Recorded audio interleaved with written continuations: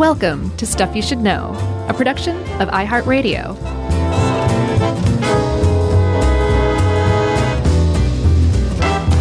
Hey, and welcome to the podcast. I'm Josh Clark, and there's Charles W. Chuck Bryan over there. Jerry is persona non grata. And that's stuff you should know, of course. Just the usual. Yeah, that's stuff you should know. Stuff you should know regular. Mm-hmm. So, can I say a couple of things here? Oh, a preamble from Charles. Let's hear it. So, we're going to be talking today about the COVID vaccines, specifically mRNA. I'm sorry. Oh, boy, this is going to be a long episode. mRNA vaccines, a.k.a. Mr. Na, how I like to call him. Hadn't picked up on that before. Now I can't unsee it. Well, that's because the M is little. Yeah. Yeah, but still, now I see it very clearly. The Mr. Na vaccine. And just quickly, I wanted to say that Josh put this together from whole cloth from about 80,000 sources. And you did a great job. This is a complicated thing that you worked your wonders on, and you're really good at this. Is that what you wanted to say? Thank you, man. I wanted to say that. And also, our hopes here are that you can understand this. I know we're kind of preaching to the choir a bit with our listenership. Not fully. There's plenty of people. There's a lot of varying opinions among Stuff You Should Know listeners. Absolutely. But I think when it comes to vaccine hesitancy, I think most of our listeners are on board. And our hope is that you can understand this a little bit before Thanksgiving with your weird uncle. So maybe you can say, hey, I know how these things work. And it's not something to be feared. It's something to be like to stand up from this turkey and this table and like applaud. Yeah. With full, no reservation and full like, what in the world has science done? It's amazing. Yeah, it really is. Because it is. It's unbelievable that science has figured this stuff out and they did it that quickly. I know. And that accurately. I know. It is. It's a triumph of modern science for sure. One of the biggest. And it's impossible to talk about the mRNA vaccines without talking about how it differs from traditional vaccines.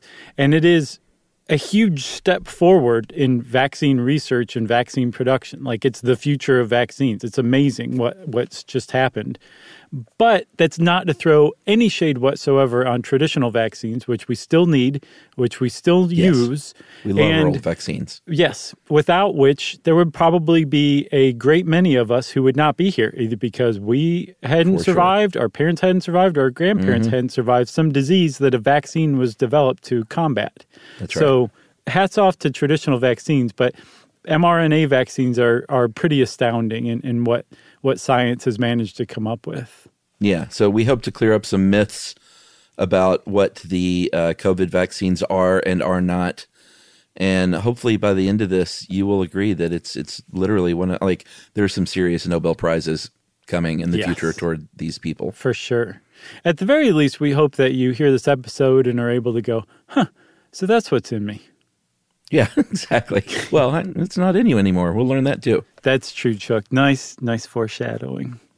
So it is really, it's really hard to kind of overstate just how big of a breakthrough it was for mRNA vaccines, and that they do kind of represent like this new path forward. But to kind of understand how the whole thing works and what makes it so magnificent as far as medical breakthroughs go, you kind of have to first understand what mRNA actually is and what it does. Don't you agree?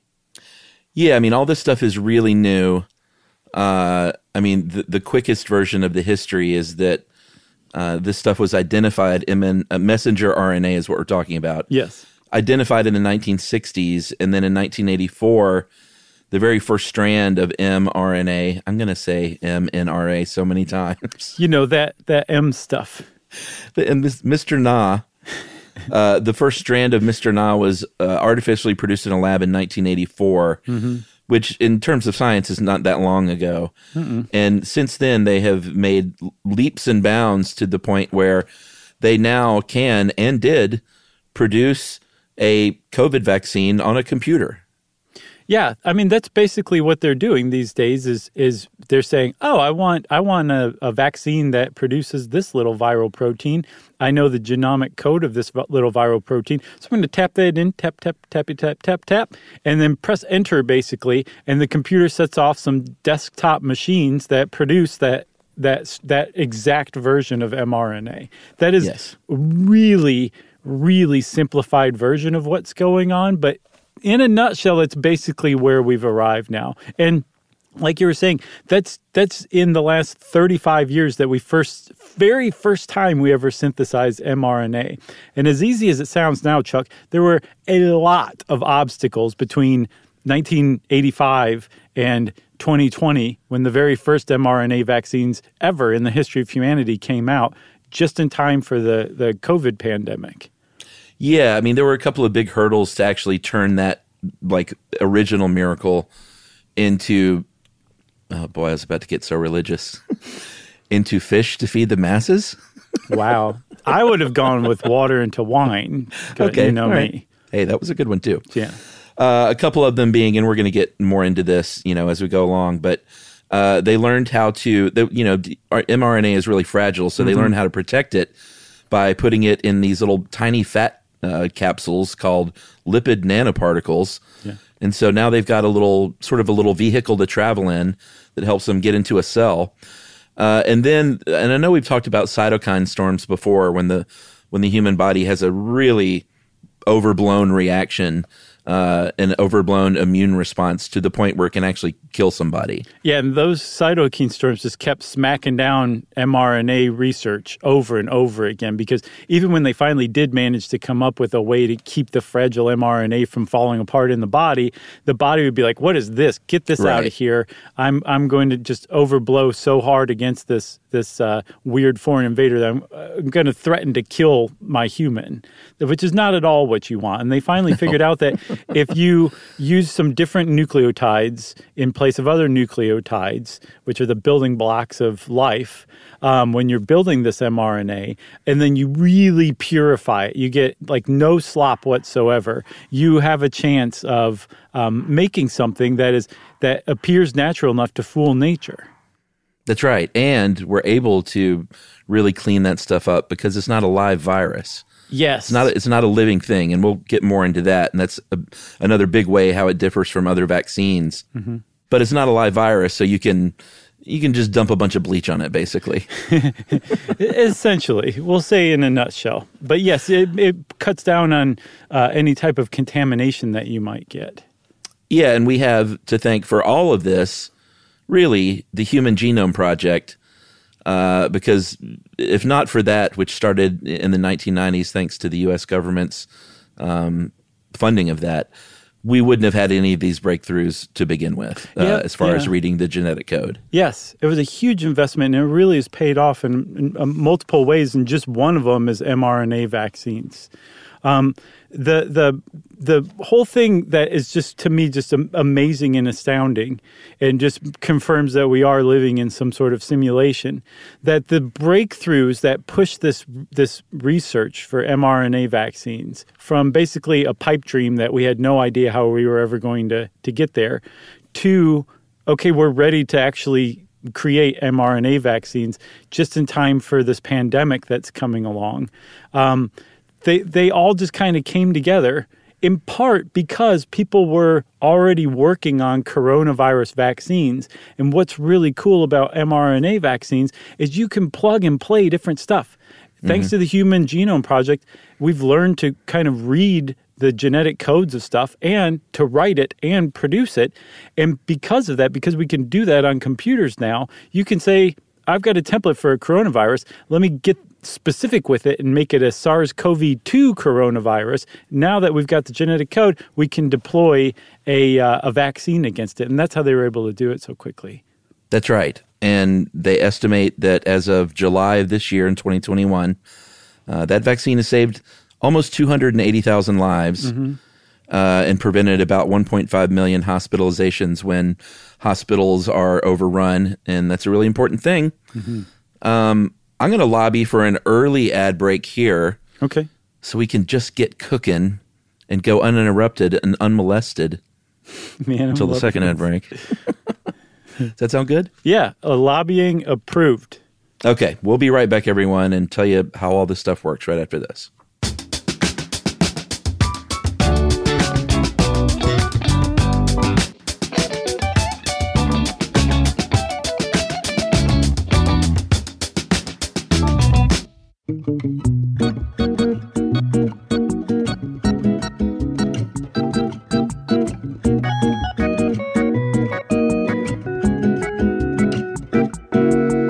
Learning stuff with Joshua and Charles. Stuff you should know.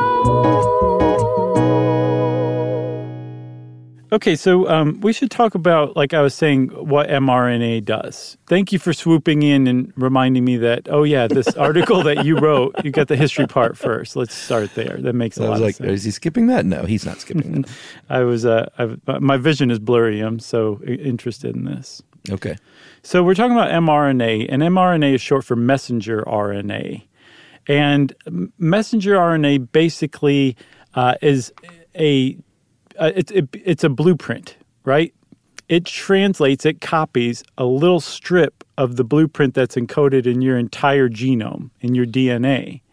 And it takes that little bit, usually which codes for like a protein or a peptide, which are really important things that our body uses to do everything from contracting your muscles to making you feel hungry. Like basically everything comes down to a protein or a peptide. And the instructions for building each of those proteins and peptides are encoded in our DNA. And it's messenger RNA that goes to the DNA, says, okay, we need some more of this protein. I'm here to make a copy. May I please make a copy? Here are some flowers. They said if I brought you some flowers, you'd be cooler with this. And the DNA says, proceed. And the mRNA goes beep, boop, boop, boop, boop, and produces itself as a copy and leaves the nucleus. This is really important. mRNA goes to the DNA, makes a copy, and then leaves the nucleus. And from that point on, the mRNA is all about the cytoplasm. Right. So I kind of like and I've expanded upon the wonderful metaphor you have of like a building site. Mm-hmm. And I think we failed to mention that the amino acids in the body is what's really carrying out the work. Right. Like making your eyes blue, let's say. Yeah, well, the amino acids, they're the building blocks of proteins and peptides. If you arrange a certain set of amino acids in a certain way, you've got a polypeptide and you've got a protein. Right. So mRNA in this case, if we're talking about this as like a job site. Yeah. Did I say NRA again? You said MNRA. MNRA. Well, the NRA is just so like embedded in that's just so sad. I haven't said NRA once. I know. It sounds like me. it's I'm a you gun nut. So mRNA, just like Black Angus. Oh, yeah. That one got a good reaction, too. That was good. So mRNA in this case would be like the architect showing up with a blueprint. Mm-hmm. Wearing some like sensible like chinos, but work boots, but they're really expensive work boots. You can tell them there's not a scuff on them. Okay, and so it heads over to the work site, which is the cytoplasm of the cell outside the nucleus, right? Mm-hmm. And then I think in this case, the ribosomes would be the contractor, sort of. Yes. Because the contractor maybe translates these blueprints into, I guess, marching orders for the little workers that are the amino acids. Yeah, the ribosome clears his sandwich off of like the drafting table and spreads out the mRNA blueprint. Says, okay, let me see what we got here. Wipes his mouth, some crumbs away from his mouth, and gets to work, taking that blueprint, taking that messenger RNA, and translating it into those amino acids that get constructed in just a certain way to produce a protein. And the mRNA says, do it again, do it again. Do it again. Let's keep going. I'm feeling good. Let's keep this going for a little while. That's right, for a little while. And it just happens, a certain number of times. It's not specific. Mm-hmm. It varies, but it's limited. And then that mRNA starts to break down. Nice going, Chuck. Huh? You said mRNA. I know.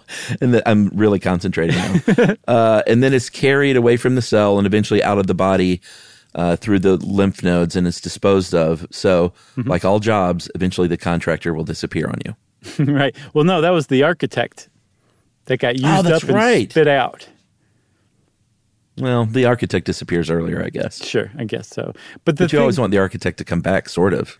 Yes, well, the architect's going to come back. You'll get another architect. There's always more mRNA. The body is always happy to produce more mRNA with sending out blueprints and instructions to go make this protein right now. Man, I really screwed up. I thought the contractor disappeared. How perfect would that have been? It would have been pretty great. And you still got the joke in. It was just wrong in this case. It was a wrong joke. Scientifically. But the thing about mRNA vaccines is that researchers have figured out how to use this natural process to help us vaccinate ourselves against diseases. And they do that because we've reached a point where we can, rather than having the mRNA produced in the nucleus of the cell and going out into the cytoplasm, vaccine researchers produce the mRNA outside of the body and then inject it into the body, and then it goes into the cytoplasm from outside of the cell. And then from that point on, everything else follows the exact same process. That is where we're at right now, and that is where you can start to feel your head opening up like a bloomin' onion in Outback. Yeah, and I mean, that in and of itself is remarkable, that they said, you know what, this stuff can actually go into a cell, even though, and we'll get a little bit more into this, even though it's like can be up to 10,000 times too big to permeate that cell. We'll figure that part out. Right. And they did. That's courtesy of the little fatty lipids. Yeah. That's the vehicle that allows that to happen. But just the notion that they thought, like, I wonder if we can get this stuff to go from the outside in, was remarkable. It really is. And it was just this contribution from hundreds of researchers just building on one another's work. And that finally led to the point where it's like, it went from, wow, this is a really cool idea, to, okay, we're actually preventing deaths in a pandemic thanks to these things now. Right. And, there are a few ways that you can immunize a person, like literal techniques using mRNA. And it turns out that we got, I don't know if it's lucky or just, divine intervention. Simulation type stuff. It turns out that the one that works really well and that we're using for the COVID vaccine turned out to be sort of the cheapest and the easiest one, which means in vivo, within the living. So in other words, you just get it injected into your arm as opposed to like in vitro. That's the other way, which takes a lot longer. It's really complicated, a lot more expensive. And they figured out, hey, we can just do this with a shot in the arm. Yeah. And that it's a conventional mRNA as opposed to something called self-amplifying that we're not going to sort of get into now, but it's a conventional in vivo shot that goes into your arm. Yeah, it's the most straightforward it could possibly be at this point in our mRNA vaccine technology, which, like you said, is rather lucky. Yeah, it didn't have to be that way. It could have been the most expensive and the most difficult and time-consuming. Yeah. And we'd be in a much different spot right now. Yes, for sure. So to kind of explain how mRNA vaccines do their thing, it helps to kind of view it as like a metaphor for like a training session. Like when you are vaccinated against something, your immune system is being trained to fight an invader, but it's like a training session that uses like blank rounds. So it's much safer than say like, capturing one of those enemies, pushing them onto the field and giving everybody live ammunition. Things can get messy in that sense. It's so it's not like a military training session? I guess so, sure. Okay. Yeah. All right. I was thinking more SWAT team, but sure. So, we mentioned a couple of times those lipid nanoparticles that encase the mRNA, and that these things are anywhere from 1,000 to 10,000 times too large for what normally could pass through the cell's membrane. But that lipid coating basically opens that gate and says, you know what, they're with me. You love me. I'm a little slippery fat cell. Right. And just come on along inside the cell with me, and I'll shut the door behind us. Yeah, which is really something because, if any of the what are called toll-like receptors in the cell, which are always looking out for something out of the norm, notice like, mRNA, what are you doing out here? You should be in there. What's going on? Everybody, hey, come quick. You've got a big problem, and you would not be able to actually successfully vaccinate somebody because you'd set off the alarm too early. There's something called interferon that it actually does interfere with mRNA from being transcribed. And so it's a perfect name. So if it caught mRNA out, the interferon would come and prevent the mRNA from ever being transcribed into the viral protein. That's a big one that lipid coating helps protect. So say now we've got the mRNA showing up in the cytoplasm. Again, coming from outside the cell, but now it's in the cytoplasm, everything's cool, everything's normal, and things can kind of proceed from there. That's right. And it shows up with those blueprints rolled up under their arm. Yeah. It's got the little work orders from the big boss. Mm-hmm. And it says, all right, ribosomes, you're about to get a lot of work thrown your way. Are you going to be okay with that? You got to create all these different proteins that we're coded for. And in this case, we want to stop a pandemic. So it's coded for this virus. And we've got just a tiny little bit of this virus's body. Mm-hmm. And don't worry, you're not going to get this person sick or anything, because my friend Josh Clark taught me. He made another metaphor of like a piano player. Traditionally, if you want to play the piano, you're going to use at least an arm and probably one of your ears, traditionally. Yeah. But you really want both those arms and both those ears. Yes, and a body to go along with it. Like just an ear and an arm can't play the piano. Right. So just a little bit of this virus isn't going to make you sick. No, exactly. So or let you spread it to someone else. That's a big one. And that's what the mRNA shows up coded for. It's a little piece of the virus that you want to immunize the person against, and it says, "Hey, everybody, let's start making this, huh? Hey, everyone, hey, we're here. Come make this viral protein," which is called the antigen. And so the body starts doing that because it didn't know the mRNA was outside of the cell or was ever created in a lab, and so it starts transcribing that mRNA, and the viral proteins start getting made.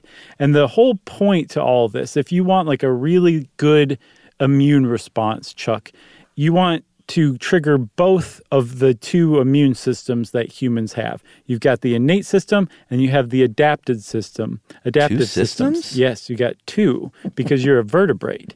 And if you can trigger them both to a large degree, but not so big a degree that you end up with a cytokine storm that can accidentally kill you, you've got a good immunization going.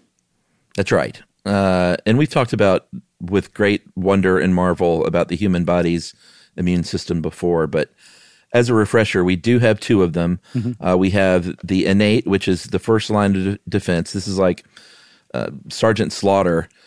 Foreign invaders come in, and Sergeant Slaughter just wants to kill. Yeah. Kill everything that comes in his little scope. Right. And that's the innate system. Just neutralize everything the second it sees it. Be on the lookout for everything, and if it looks weird, kill it. And that's like if you get a skin on your knee or a cut on your arm or something, and it's mild, that inflammation around the cut is that innate system. And if it's mild enough and it doesn't get complicated or anything, that may be all you need for something like that. Sergeant Slaughter's all you need. That's all you need. But in this case, and with anything a little more sophisticated, you're going to want to engage that adaptive system as well. Yeah, which if the innate system is activated on high enough alert, it's going to basically go tell the adaptive system, like, hey, this is something more than just a cut on the knee. Like we really need to pay attention to this. And the adaptive system is made up of specialized white blood cells, and they basically are trained to take a look at this weird new foreign invader, which are called non-self materials. Basically anything that isn't part of you, that comes from outside of your body, it's called non-self. And so Great they look album title. I think so too. I see maybe Phil Collins' final album. Yeah, non-self material. Yeah. But then it'd just be the cover album. Which is good. It's a great name for standards, Okay.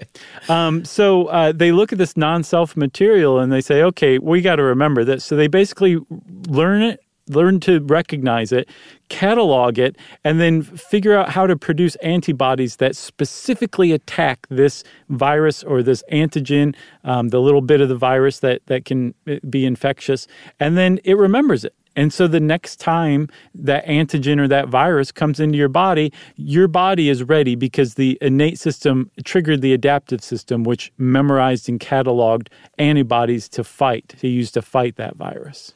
Yes, and it works great, and it works fast. Mm-hmm. There was a study that found that the antibody-producing cells can produce 10,000 antibodies per hour? No. Per minute? No. 10,000 antibodies per second. Mm-hmm.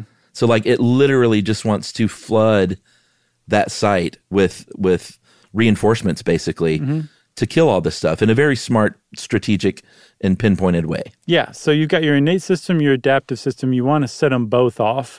And so we're going back into the cell, and by now, in this whole time that we've been talking, the cell that took up that mRNA that was injected into you in the vaccine has been making that viral protein, that antigen, over and over again. It's like, I like this. I don't know what to do with it. I'm just going to start wearing it on the surface of my cell. And the cell doesn't know any different. It thinks that, everything's going hunky-dory. Yeah, but it looks good on me. Luckily, exactly. But luckily, we have some kinds of immune cells, those innate immune cells, who are on the lookout for anything weird.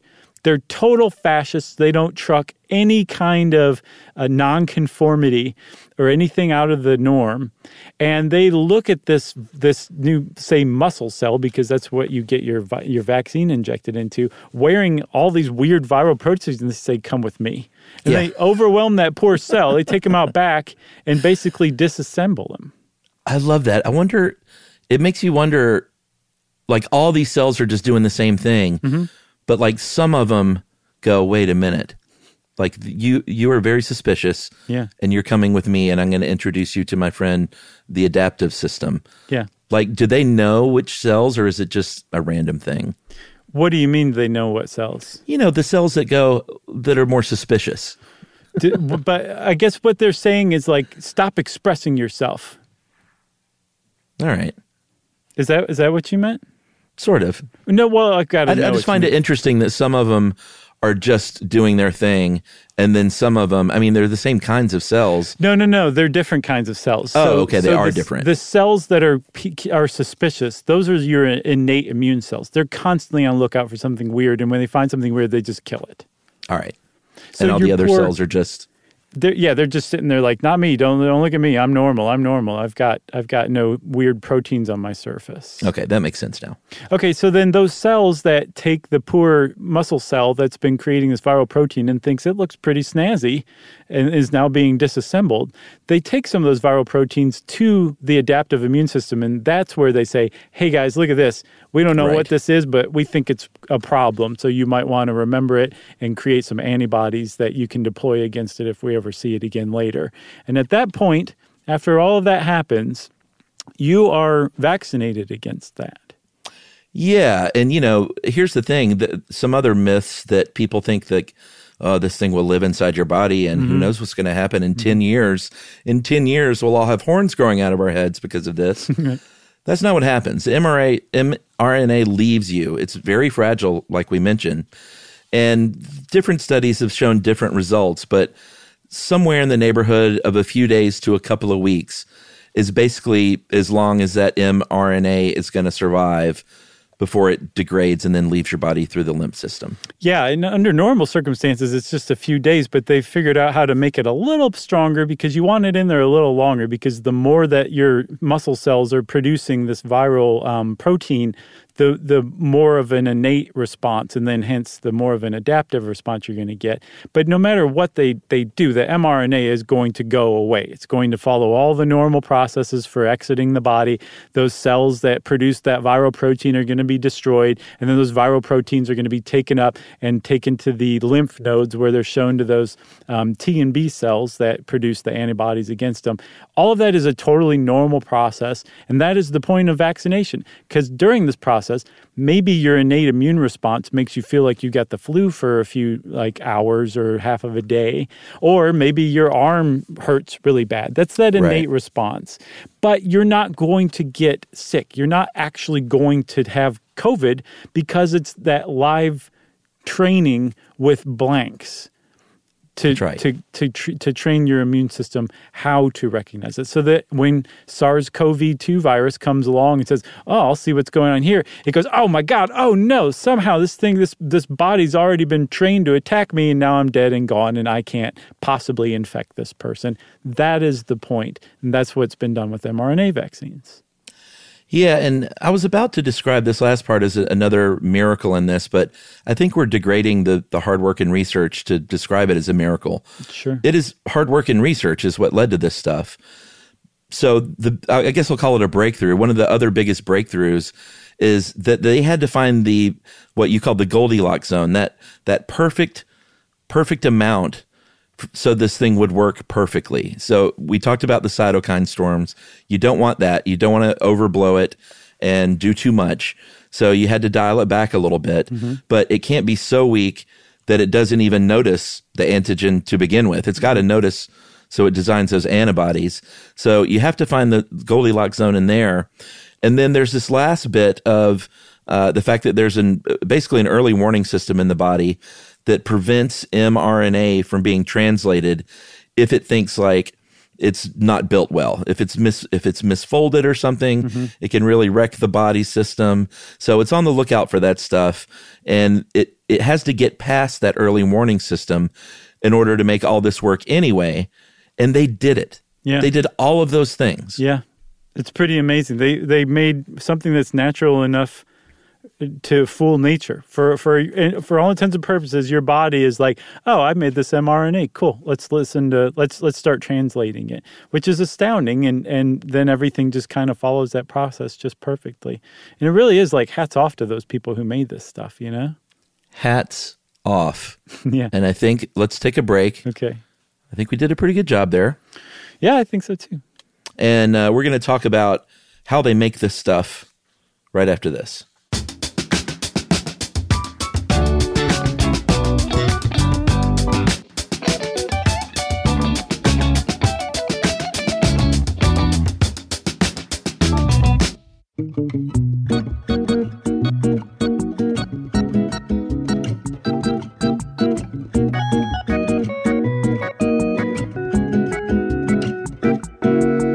Learning stuff with Joshua and Charles. Stuff you should know.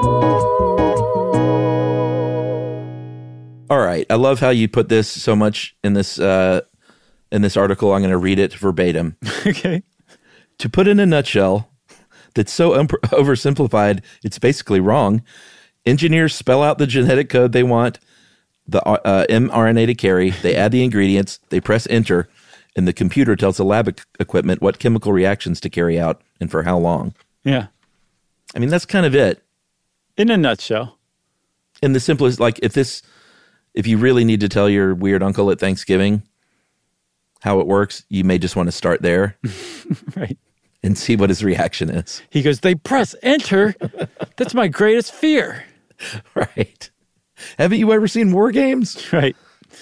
But to start at the beginning, though, you have to understand what the genetic code of this virus you're trying to fight. And again, thank you, Human Genome Project, for pushing that along.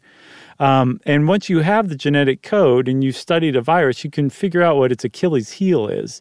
And in the case of the COVID vaccines, the two, one from Moderna and then one from BioNTech and Pfizer. Can't forget to mention BioNTech. Basically, they're the ones who actually came up with the template for this vaccine, and Pfizer was like, hey, let's partner. So it's wrong to just call it the Pfizer vaccine. And by the way, just announced today that they approved mix and match. I heard that too, which is it's awesome. I mean, everybody loves variety. It's a spice of life. Well, I got the Moderna to begin with. I'm gonna get the Moderna booster. I like variety, but I'm just gonna keep it in the family. No, that's my plan too. I like the Moderna as well. And by the way, this is so new, and Moderna is such a new company. I think they were organized in 2010. The COVID vaccine that they make is the only product that they sell. Yeah. That's how new all of this stuff is. It's crazy. But for the coronavirus vaccines, the COVID vaccines, Chuck, they figured out that the spike protein, the S protein is what it's called, that is the virus's Achilles heel. It's the thing that gives the coronavirus that spiky appearance. Yeah, that crown. Yeah. And that is the thing that it uses to fuse to a cell's membrane and then basically coax it to open up so that it can spill its viral contents in there and make more and more viruses. So it's the weakest point of the virus, and that's what they figured out how to target.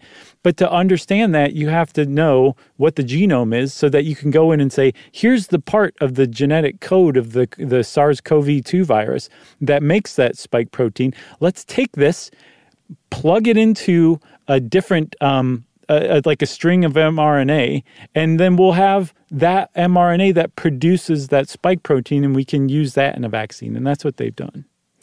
It almost seems like a Greek myth or something with the crown, because I remember when we talked about the coronavirus and that fancy crown, and like, look at my fancy crown, and it turns out it's that fancy crown is what's going to drag it down. Yeah, hubris and vanity. Hubris. Vanity, that's what it is. We're applying a lot of human emotions. Right. It's Icarus. It flew too close to the sun. That's right. So they identified that little crown, like you said, as the Achilles heel, and they got that little bit of code. And then the rest of this is, and this is sort of another one of the big breakthroughs, I'm not going to call it a miracle, is that they figured out how to do this all outside of the human body, because they got a hold of plasmid, not plasma, Plasmid, plasmid DNA, usually from E. coli, but don't let that freak you out. It turns out it's really helpful in this case. And this acts as like a template. It's just like the working DNA that they used to figure all this stuff out. It's standing in for the human's own DNA, and it's on that work site. It's in that cytoplasm, and it's like almost extra bonus DNA that's outside the nucleus. And so they're using that to stand in for our own DNA, so we could figure out how to make this stuff work together. Yeah, it's almost like if you were looking at a piano keyboard, and the piano keyboard was plasmid DNA, and say it coded for luminescence or something like that. If you went along and took out some of the keys and put in different keys, then now that it's coded for an entirely different kind of protein, in this case, the antigen that you want, that spike protein. But the point is, it's like a structure. I keep using the piano metaphor in different thrilling ways, and I'm pretty happy with that. But it's the backbone. It's the thing that you use to hold the original code, because remember, mRNA likes to go to DNA to make a copy of that little code, that string of G's and T's and C's and A's. That's how it's made, and that's how it happens in the body. That's how they do it in the lab, too. And to start, that means you have to have DNA. Okay? Right. But here's the thing. You can't just create that template and then that's it. No. Like Bing, bang, boom, Bon Jovi. You got to transcribe that into the mRNA. And I think in the 1980s at Brookhaven National Lab is where they developed this really ingenious technique that used bacteriophages, which are these viral parasites that, and this is where the E. coli kind of comes back in, that infect bacteria like E. coli. And they have a really, really efficient RNA transcription engine. So they said, well, let's just use that because it's already really good at that.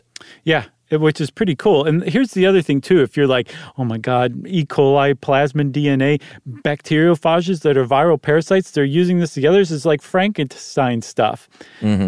Keep in mind, they're not harvesting like wild E. coli or wild bacteriophages. Like, they're building those things from scratch in the lab. Yes. And they're getting to the point, if they're not already there, where they're like, oh, we only need this part of the plasmid DNA, which, again, by the way, does not create E. coli. It creates an extra bit of something. Or we only need this part of the bacteriophage.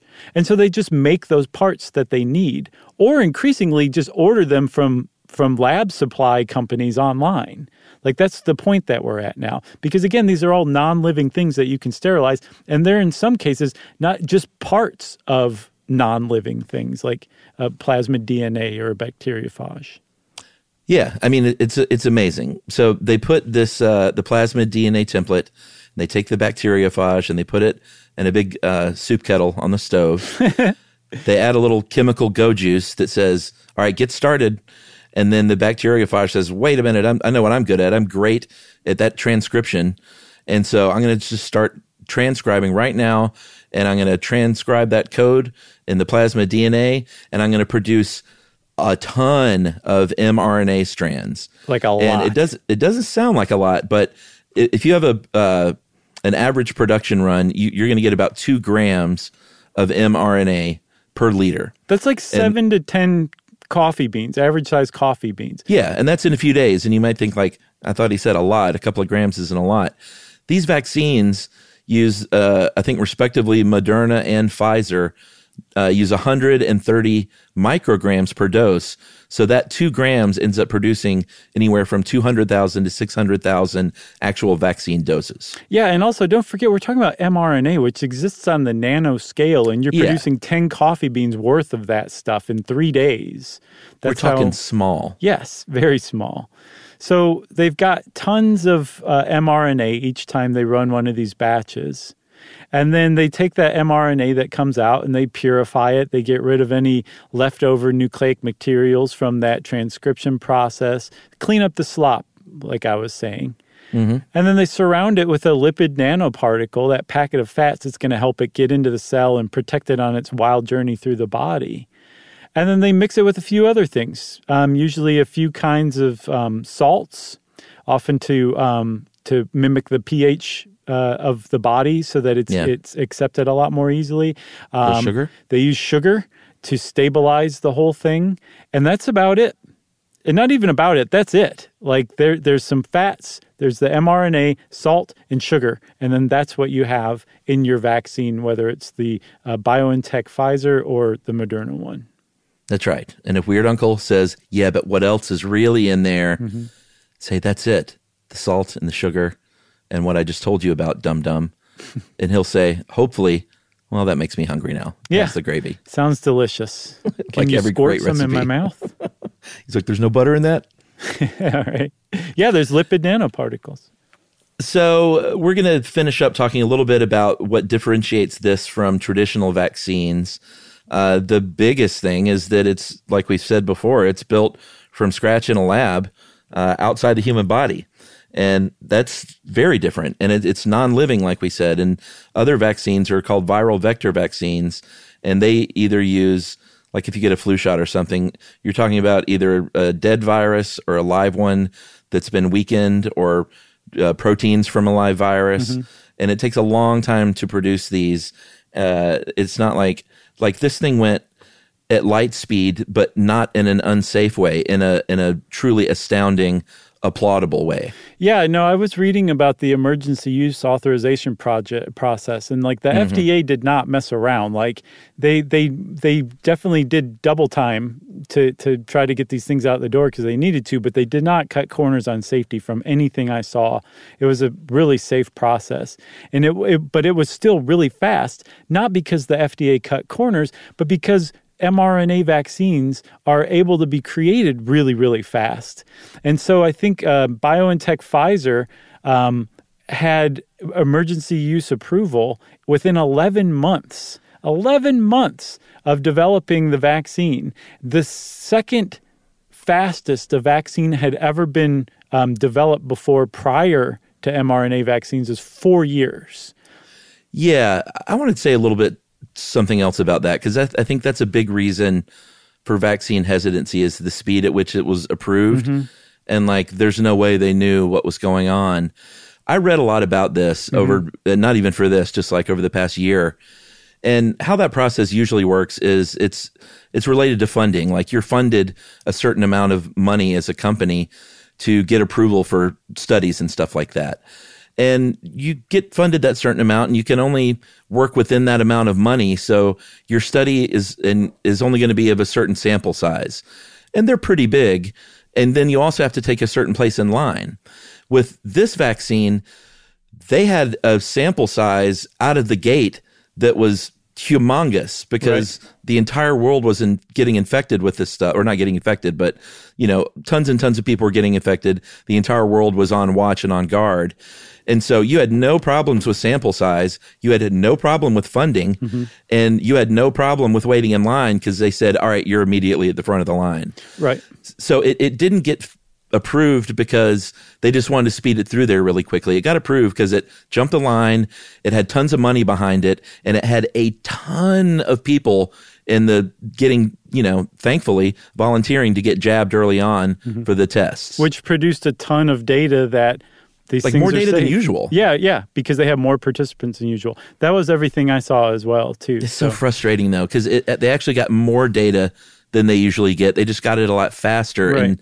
And there's people still think that, there's just not enough information. It is frustrating. Because it didn't take as long. Yeah, it is very frustrating because people are like, I'm wary of that because it was so fast. And it was so fast because it was one of the biggest advances in the history of medicine that's happening before our very eyes. But rather than just being like, oh my God, what an amazing time to be alive. What an amazing accomplishment humanity did. A significant portion of people are like, no, I don't trust it. They're trying to kill me or catalog me, or Bill Gates wants to keep tabs on me because Bill Gates cares what I'm doing. Yeah. We've met Bill Gates, you guys, a couple of times. He doesn't care what you're doing. It's true. I hate to break it to you. He does not care what you're doing. Yeah. And, we mentioned before that it's almost like we were waiting for this. Like we had the mRNA vaccine sort of technology figured out to a certain degree, and we were just waiting for the Chinese government and the researchers to release that genetic code. Yes. And once they did, they were like, all right, here it is. It's open source in January 2020. Yep. And everyone's like, great, that's all we needed. And we are ready to rock and roll. And I think, did you say it was 25 days later that they produced their first successful batch? Yep. And it's then amazing. 39 days after that, the first phase of human trials were underway, which, I mean, that's just so fast. But to kind of go back to that point too, Chuck, because I think a lot of people are also suspicious about that. Like, why were they just waiting for this pandemic? It's pretty suspicious. There were people who, at BioNTech and Moderna, who already had like these templates ready. They were working on mRNA vaccines for a number of different fields. And then there were other groups who were specifically working on coronavirus vaccines, because we've dealt with coronaviruses before. MERS, Middle East Respiratory Syndrome, SARS, the original SARS. Those are both coronaviruses. Both of them share their spike protein with SARS-CoV-2, the virus that causes COVID. That's a coronavirus as well. They all have the spike protein. So they had spike protein templates. So like you said, when Chinese researchers posted the genome of the SARS-CoV-2 virus, people were like, cool, let's take that, plug it in and see what happens. And it worked. That's why it was so fast. We can't say plug and play enough. Yeah.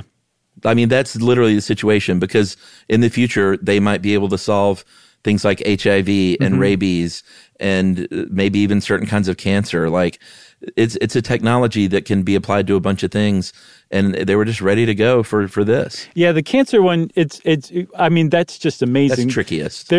But they're getting to the point where they can say, okay, you've got cancer, come in. We're going to take a sample of your tumor. We're going to study it. We're going to figure out what its genome is. We're going to create a tailor-made vaccine to train your body to fight that cancer.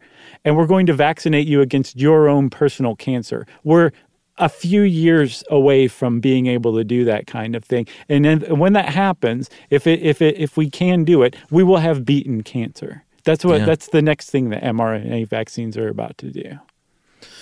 It's amazing. It's a reason to applaud science. I know you have a little bit more that I didn't fully understand, and thankfully you're going to tell people about it.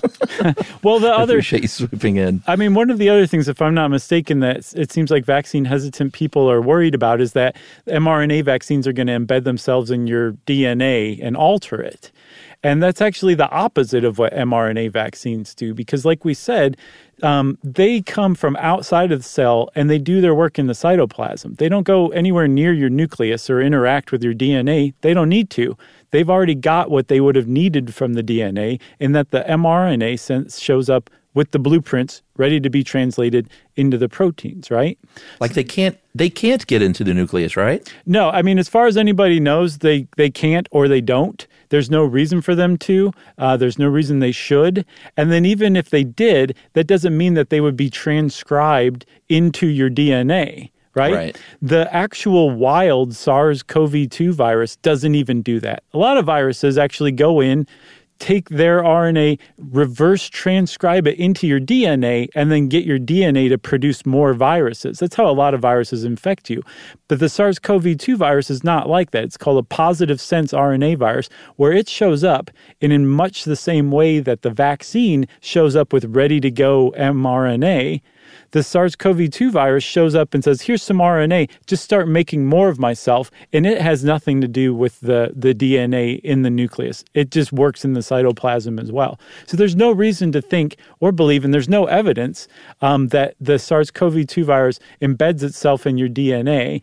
And I hate to say this, but even if it did, at least 8% of your DNA, human being, is made up of ancient viruses' DNA that has been injected into humanity over the eons.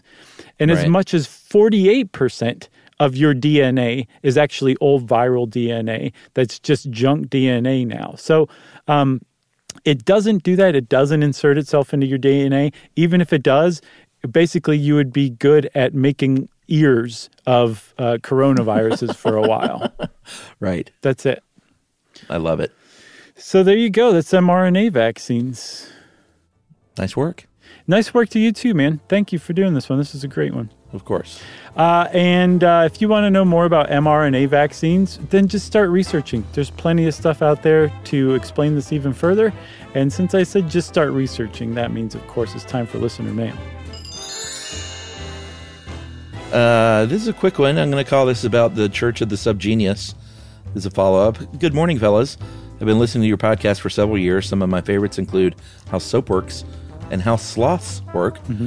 I'm listening to the Tale of the Church of the Subgenius episode as I type, and I often Google the topic you're enlightening us with.